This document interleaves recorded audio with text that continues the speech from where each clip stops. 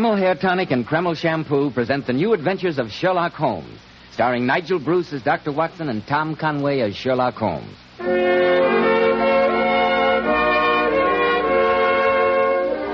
Now, once again, it's time to keep our weekly appointment with that incomparable host and storyteller, Dr. Watson. I'm sure he's expecting us. Of course I am, Mr. Bell. So come in, draw up your usual chair, and make yourself comfortable. That's it. Thank you, Dr. Watson. What story are you planning to tell us tonight? Quite an exciting one, I think. The only relic I have of it is this rather mildewed piece of paper. I came across it just before you arrived as I was going over my notes on the case. But this doesn't look very exciting. It's a hotel bill, and all it says is board and lodging for 1 week, 28 shillings and sixpence. Then there's an extra item, 1 pint of ale not paid for, 5 pence. And yet that extra pint of ale was ordered at the very moment when Sherlock Holmes and I entered into one of the weirdest experiences we ever had. I call it the adventure of the Sally Martin. Before you begin the story, Dr. Watson, do you mind if I... Have a word with our listeners? Of course not, Mr. Bell. Men, if you want a successful, prosperous appearance, don't give your hair that cheap, greasy, plastered-down look. Many products advertise that they don't leave the hair looking or feeling greasy. But let's make this test. Run your hand over your hair. Does your hair feel greasy or sticky? Now look at your hand. Is there a greasy film on it? If there is, then you certainly are not using Kreml Hair Tonic. Because Kreml positively never leaves the hair looking or feeling greasy, sticky, or dirty. Kreml contains a very special hair grooming ingredient found in no other hair tonic. It makes dry, unruly hair stay in place longer. Gives it such a nice, healthy-looking luster, too. When you use Kreml, you can run your hand over your hair and no grease comes off. Notice, too, how delightfully clean your hair feels. And just see if the ladies don't like that natural, well-groomed look which Kreml always gives. Try it, men. Kreml, Kreml Hair Tonic. Now, Dr. Watson, how about the adventure of the Sally Martin? Well, the story began many years ago in the tiny fishing village of Kingsgate on the Kentish coast. At my insistence, Sherlock Holmes had agreed to take a much-needed holiday, and we were staying for a few days at a small seaside inn known as the Silver Dolphin. The adventure began, I remember, on a foggy, bitterly cold evening. Holmes and I, after a hearty dinner, were seated in the public bar of the inn talking to a garrulous old sailor. Little did we think that even in that peaceful village, dark tragedy was stalking us. Tragedy that very soon was to be brought to our attention. Here you are, Albert. Another pint. Thank you kindly, sir. Here's to your very good health, What gentlemen. an amazing capacity. That's the fifth. I can't think where he puts it. I see no mystery there, Watson. Go on with your story, Albert. You just reached the point where the shark had turned on you. Well, gentlemen, I ups on the rail and dives into that raging sea. Pulls out me knife. Oh, really? Where did you get the knife? I thought you said that you'd lost your clothes in the hurricane. Stripped to me middle I was. But I always kept a Bowie knife stuck in me belt. Oh, really? How uncomfortable. Well, I see the white belly of the shark turning at me. I let him have it. A rip here, a slash there. Ooh, there was blood all over the place. Never saw such a mess. Storytelling's very dry work, gentlemen. I'll order you another pint, Albert. Thank you kindly, sir. Watson, look who's just come in. Oh, it's our old friend Sergeant Dobson, isn't it? Yes, and judging by his expression, the local representative of the law has serious business on his mind. Good evening, Sergeant. Good evening, Mr. Holmes. Evening, Dr. Watson. How are you, Dobson? Can I have a word with you, private-like? Of course you can. Oh, I beg pardon, sir, but you did say something about buying me another pint. Don't worry, Albert. We'll have it sent over for you. Please give Albert another pint, Annie. Put it on my bill. Right you are, Mr. Holmes. Perhaps you wouldn't mind stepping into the private bar, gentlemen. Very well. Now, Sergeant, sit down and tell us what's on your mind. Murder, Mr. Holmes. Great Scott. Who? Where?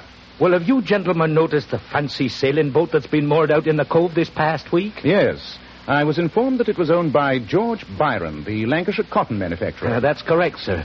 The boat's named the Sally Martin. And right at this moment, Mr. Byron's lying there in his cabin with a knife in his ribs, deader than a boiled mackerel. Good gracious me. I rowed ashore to send a telegram to the police at Canterbury. but I left a constable to guard the people aboard. Good. I'm going back now to conduct my investigation. But the Canterbury police can't be here afore morning, and I was hoping that we'd help you, Sergeant? Well, sir, a case like this is a little outside of my experience. Just a minute, Dobson. Mr. Holmes is still a sick man. It's cold out and foggy. As his doctor, I forbid... Rubbish. Oh, how can I stay here in the inn while a murder lies waiting to be solved less than a mile away? Come, Watson. The game's afoot.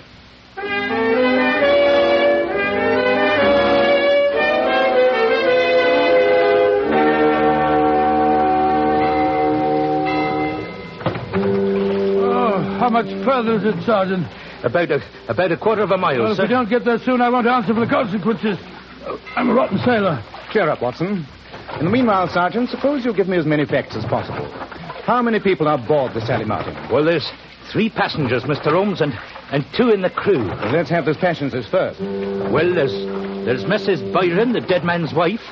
A lot younger than him, she is, and she looks a bit on the flighty side, if you ask me, even though she was having a proper fit of hysterics, like.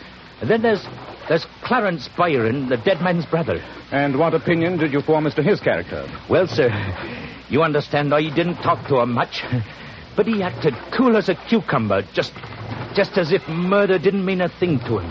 And the third passenger? Well, he's a young fella by the name of Hodgson, secretary to the dead man.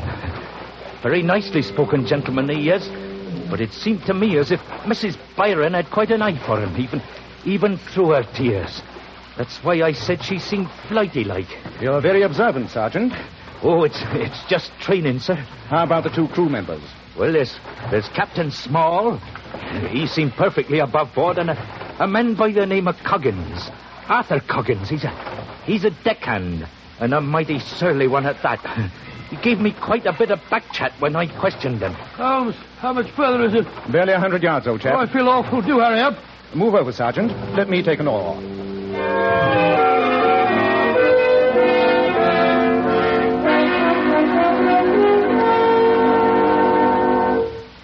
There's the murdered man, Mr. Holmes. That's just how we found him. Very illuminating. Look at that murderous knife. It's buried to the hilt in his chest. Yes, but more interesting than the knife at the moment is the tableau presented in this cabin.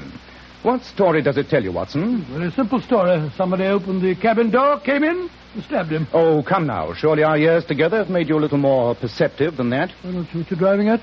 Well, for one thing, in his right hand is an open book. Oh, been reading? Yes, and the sergeant has told us that the oil lantern beside his bunk was still burning when the body was found. Oh, that's right, Mr. Holmes. There's no sign of a struggle. The bedclothes aren't even rumpled. No cry for help was heard. So let us reconstruct the scene. Mr. Byron was lying in his bunk, reading, as you observed, Watson. Oh, quite easy. The door opens. The murderer comes in, the knife hidden in his or her clothing. The victim has no suspicion of his fate because the murderer was someone who could enter his cabin at will. And suddenly, the fatal blow is struck. Then it must have been one of the 3 passengers. I think we may reasonably include the captain. The master of a schooner surely would have the ability to enter his employer's cabin without creating suspicion. Oh, you're right, Mr. Holmes. I think we've seen enough here, Sergeant. Where are the passengers? In their cabin, sir. I told them to wait there until they were sent for. The main saloon's empty. You could see 'em in there nice and private-like. Splendid. Then let's go there, at once.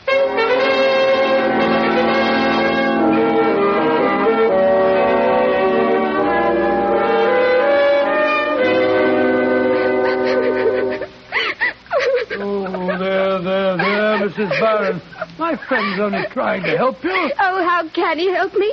He can't bring poor George back to life again, can he? No, madam. But at least I can try to find his murderer for you. He's right, Mum. So take it easy, like, and answer his questions. Very well.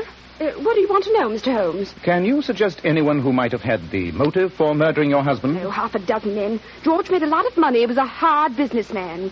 He had many enemies. But none of his business enemies had an opportunity of killing him tonight. His biggest enemy, though I never could make him believe it, is on this very boat now. His brother Clarence. Biggest enemy, his own brother. Oh, come, madam. It's true. Clarence sponged on him, has done for years. And ever since I married George, he's tried to be more friendly to me than a brother-in-law should be. Mm-hmm. Just because I was once in the theatre, he seems to think I didn't know how a lady behaves. Oh, you were in the theatre? I wonder if you knew a girl who was Daly's. Pretty little figure. Watson, surely this is no time for your theatrical reminiscences. Oh, sorry. Mrs. Byron, are you familiar with the terms of your husband's will? Everything he has comes to me. Huh? Well, that's perfectly natural, isn't it? Perfectly. But in that case, your brother-in-law would hardly seem to profit from your husband's death. I don't know what you're suggesting, Mr. Sherlock Holmes. Do you think I stabbed him? I wouldn't have had the strength. Mrs. Byron, I suggested nothing. But I'm interested to notice that you answer your questions as well as ask them. Well, I'm not staying here to answer any more questions, Mr. Holmes. I'm going back to my cabin. If you want me, that's where you'll find me. No, wait a minute, ma'am. Let her go, Sergeant. And please ask Mr. Hodgson, the secretary, to come in here. Just as you say, sir. Upon my soul, she's a fine little thing, isn't she? That's attractive, too. What do you make of her, Holmes? It's hard to say. If one wished to deduce motive, it would be easy. Well, she must be 25 years younger than her husband. And a fortune coming to her. It is death, eh? Precisely. And despite her own statement, a woman would have the strength to stab an unsuspecting man to death. Here's Mr. Hodgson, sir. Thank you, Sergeant. Please sit down, Mr. Hodgson. Yes, Mr. Holmes. This is a shocking business. It is indeed, my boy. I'd like to ask you a few questions. Any questions you like? When did you last see your employer tonight? Shortly after dinner, Mr. Holmes. He was taking a turn round the deck. We chatted for a few minutes, and then I went to my cabin and retired. It was about 9:30 or 9:45. You heard no cry for help? No shout in the night? No, none. The first I knew of the tragedy was when the captain awakened me. Can you suggest who might have had a motive for his murder? Mr. Holmes, that's a little hard to answer. Come now, Mr. Hodgson. Don't hold anything back. You'll have to talk in a court of law, you know. Yes, I suppose so. Well, gentlemen, in my capacity as secretary, I did know that my employer's brother, Clarence, has been borrowing heavily. Only yesterday morning I was compelled to draw my employer's attention to an irregularity in the monthly bank statement. A £500 check had been drawn. The signature was a forgery. And you think that Clarence Byron committed that forgery? Yes, I do, sir. And so did my employer. The two brothers had a terrible row about it. Sergeant, will you be good enough to ask Mr. Clarence Byron to come here, please? Right you are, Mr. O. One very personal question, Mr. Hodgson. Was the relationship between you and your employer's wife a purely social one? As a matter of fact, Mrs. Byron has been very kind to me. Oh, well? My family are dead, and she's taken an interest in me. But I give you my word that it's been purely platonic. Mr. Holmes. Yes, Sergeant Dobson? Mr. Clarence Byron's lying in his bunk, sir. Says he can't come here. He's got a heart attack. A heart attack? That's rather convenient, eh, Holmes? Yes, Watson. And it's also convenient that there's a doctor aboard. Let's go and see him, shall we?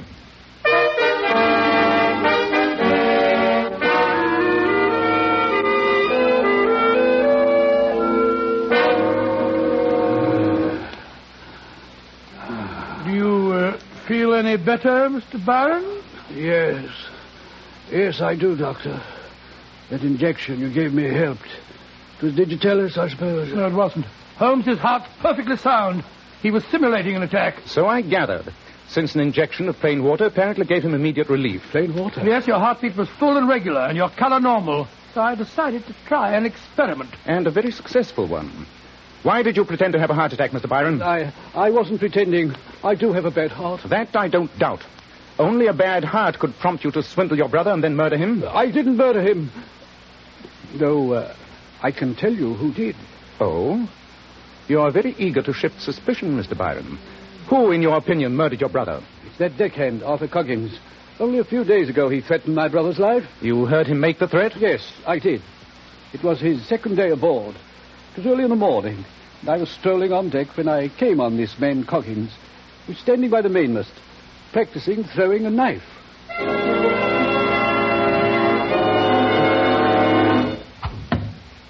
You're pretty handy with a knife, Coggins. What's that? I said you're pretty handy with a knife. Yes. I know how to use a knife. Do you think you're going to like being on this ship? No. Not if I don't get treated like a human being. Just yesterday, the owner yells out to me, "Here, you, whatever your name is, treating me like dirt, whatever your name is." Can't he find out my name? I'm as good as he is. One of these dark nights, he'll get what's coming to him.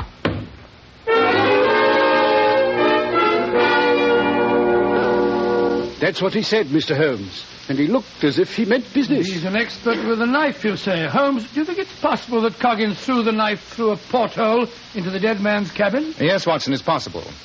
Your story was interesting, Mr. Byron, though, of course, entirely uncorroborated. I think we'll go and talk to the captain and see if he can supplement your information.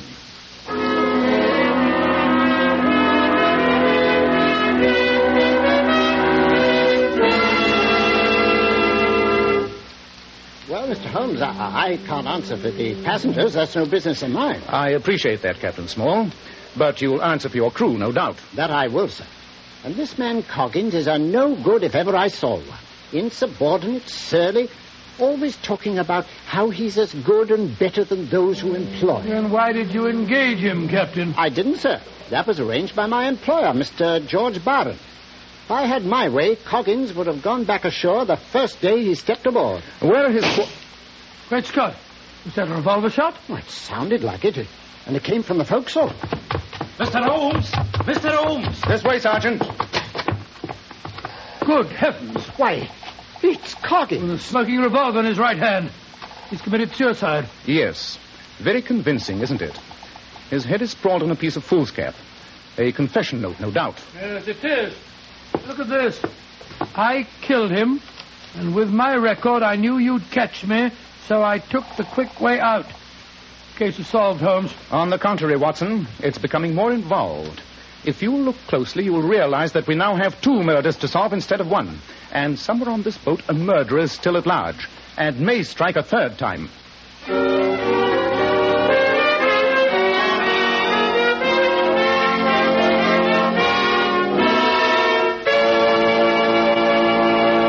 In just a moment, we'll find out if the murderer does strike a 3rd time. But first, men, if you're bald, you might as well grin and bear it, because science tells us it's impossible to grow hair where the hair roots are dead.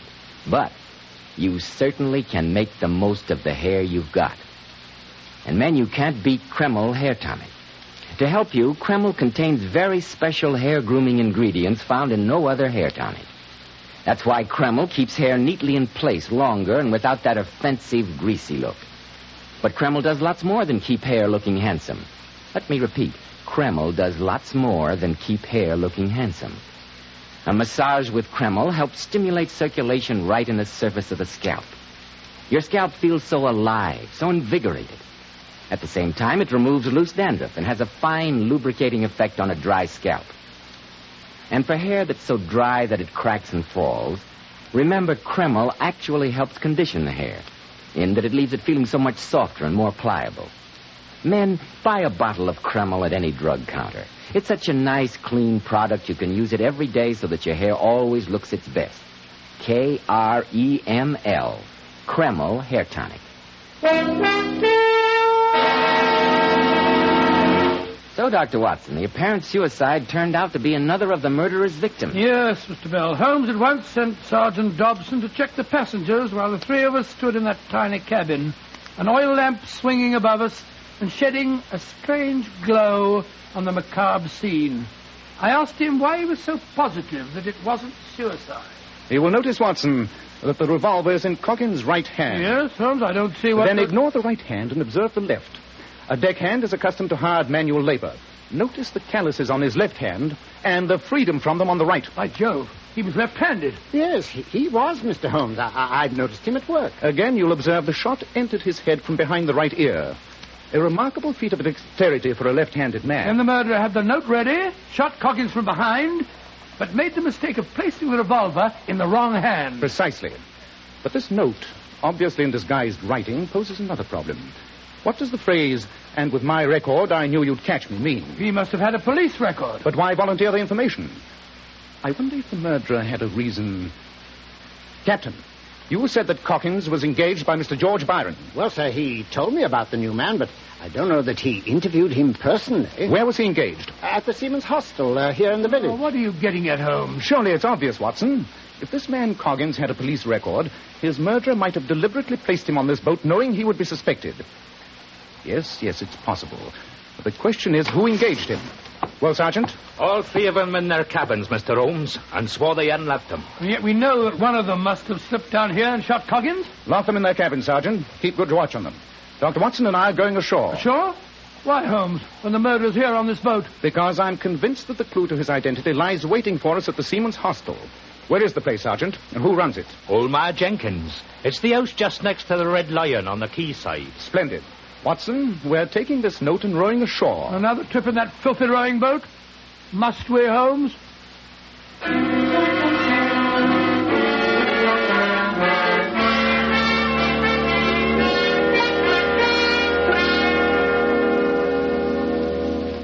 It's a fine time of night to rootle a respectable woman out of a warm bed, I must say, and no mistake. But, Mrs. Jenkins, Call me Ma. Everyone calls me Ma. Very well. We've come to you because you're the one person who can help solve 2 murders that took place on the Sally Martin tonight. Murder? Come into me parlor. I'll light the lamp. There. Now, what's this you say happened aboard the Sally Martin? The owner, Mr. Byron, was stabbed to death about 10 o'clock tonight. Later on, a seaman by the name of Arthur Coggins was killed, too. Arthur was killed. You knew this man, Arthur Coggins? Of course I did. Over a year he's been staying with me. He couldn't get a ship because of his record. What record was that? He brought his ship's papers to me. They all do when they're out of a berth. The last ship he was on 2 years ago it was, he got mixed up in a knife fight. Oh, did he? Alaska was killed and Arthur arrested. They couldn't prove he was guilty, but he hasn't had a berth since because it was written in his papers. That fits into your theory, Holmes. The murderer engaged him deliberately, knowing his record. Exactly. Mrs. Ma. That's me. Do you recall the name of the man who interviewed Coggins? No. The man who engaged him for the Sally Martin? No. But it's here in me book. It's the last entry I made. Here it is. Clarence Byron. The brother. There's our man, Holmes. Could you describe the appearance of Mr. Byron, Ma? No, I can't say I remember much about him. He was all muddled up. He was a nice-spoken gentleman, though. You can recall no clue to his identity? It's worth a sovereign to you if you can. A sovereign? Well, let me think hard. Yes, there's one thing I do remember. He had a gold signet ring on his right hand. Splendid, Ma. Watson, the case is solved. Of course it is. Clarence is the man. May I congratulate you on your powers of observation, Watson. Ma, here are 2 sovereigns for you. 2? But you The said... extra one is for the privilege of borrowing this registry book of yours for a few hours. No. I'm taking it back to the Sally Martin with us so that we may compare the handwriting in it with that of a murderer.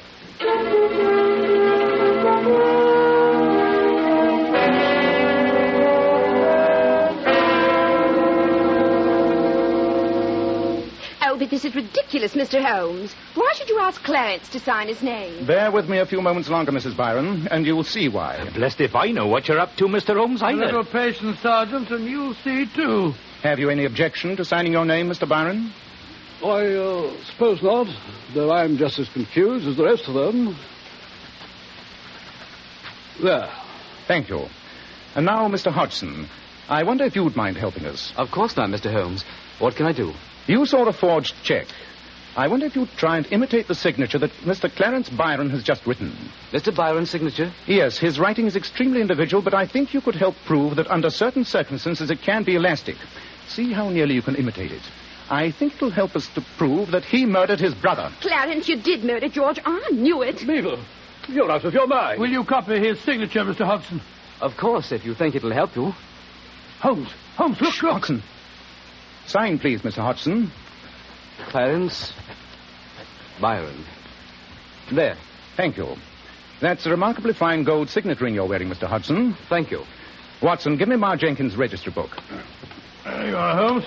Sergeant, I want you to compare the signature in this book with that which Mr. Hodgson has just given us. I think you'll agree that they're both written by the same man. They are. Well, blow me down. So he forged Clarence's signature. Exactly. He is quite a specialist in handwriting. Albert, you didn't kill him. You couldn't have done it. It's no good, Mabel, and you know it as well as I do. You knew what I was up to. You helped me. You suggested that I use Clarence's name. That's a lie. A lie or not, Sergeant, I suggest you take out your notebook. They're talking in front of witnesses, so make the most of the fact.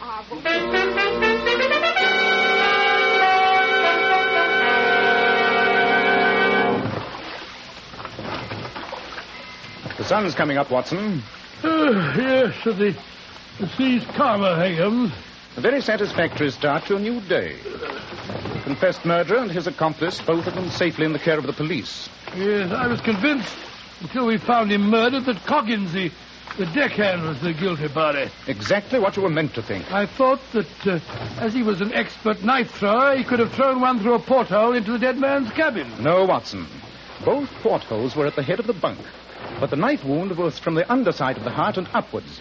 It would have been impossible to have thrown the knife through a porthole at such an angle. Yes, I can see it all now. Young Hodgson, coveting his employer's wife, planned a knife murder and then engaged Coggins, knowing that with his record, he'd be the logical suspect. Yes, but like so many murderers, he tried to be too clever. He left enough clues to hang himself half a dozen times Why over. did Clarence pretend to have that heart attack? The nervousness of a person who knows himself to be under suspicion. A futile attempt to escape interrogation. Well, I'm glad it's all over. I'm exhausted and I'm frozen, and I'm delighted to think that this is my last trip in this horrible rowing boat. Whereas I'm feeling very stimulated, and in a distinctly altruistic mood. Altruistic? What do you mean, Holmes?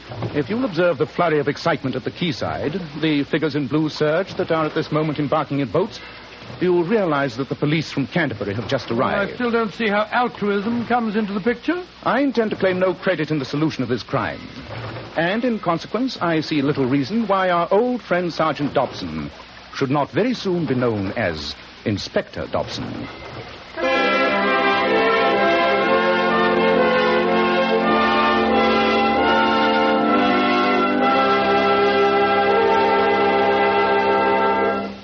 In just a moment, Dr. Watson will tell us something about next week's story. But first, girls, if you want to really make a hit with the boyfriend, here's a beauty tip right out from here in Hollywood. And one which Lovely Powers models were among the first to discover. Give your hair a 10-minute glamour bath with Kreml shampoo. This amazingly beautifying shampoo has been especially developed so that it actually brings out all the brilliant, natural luster of each tiny strand of hair. Kreml shampoo leaves the hair fairly teeming with highlights. And don't forget, Kreml shampoo is wonderful for the entire family. Yes, even in the hardest water, it whips up gobs of rich, luxurious foam, which penetrates right to the scalp and removes all loose dandruff as well as the dirt. So, ladies, buy the large family size of Kreml shampoo. Kreml. Kreml shampoo, the largest selling shampoo with an oil base. Now, Dr. Watson, what about next week? Well, now let me see. Next week, I think I'll tell you how Holmes solved a murder with only one clue. The depth to which the parsley had sunk in the butter on a hot summer's day. I call this bizarre adventure The Strange Death of Mrs. Abernethy.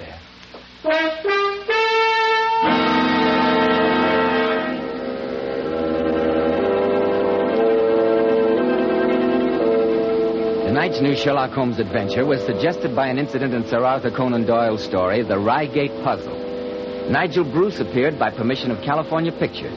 Tom Conway through the courtesy of Eagle Lion Pictures. This is Joseph Bell speaking for Kreml Hair Tonic and Kreml Shampoo, and inviting you to be with us next week at this same time when Dr. Watson will tell us about the strange death of Mrs. Abernethy.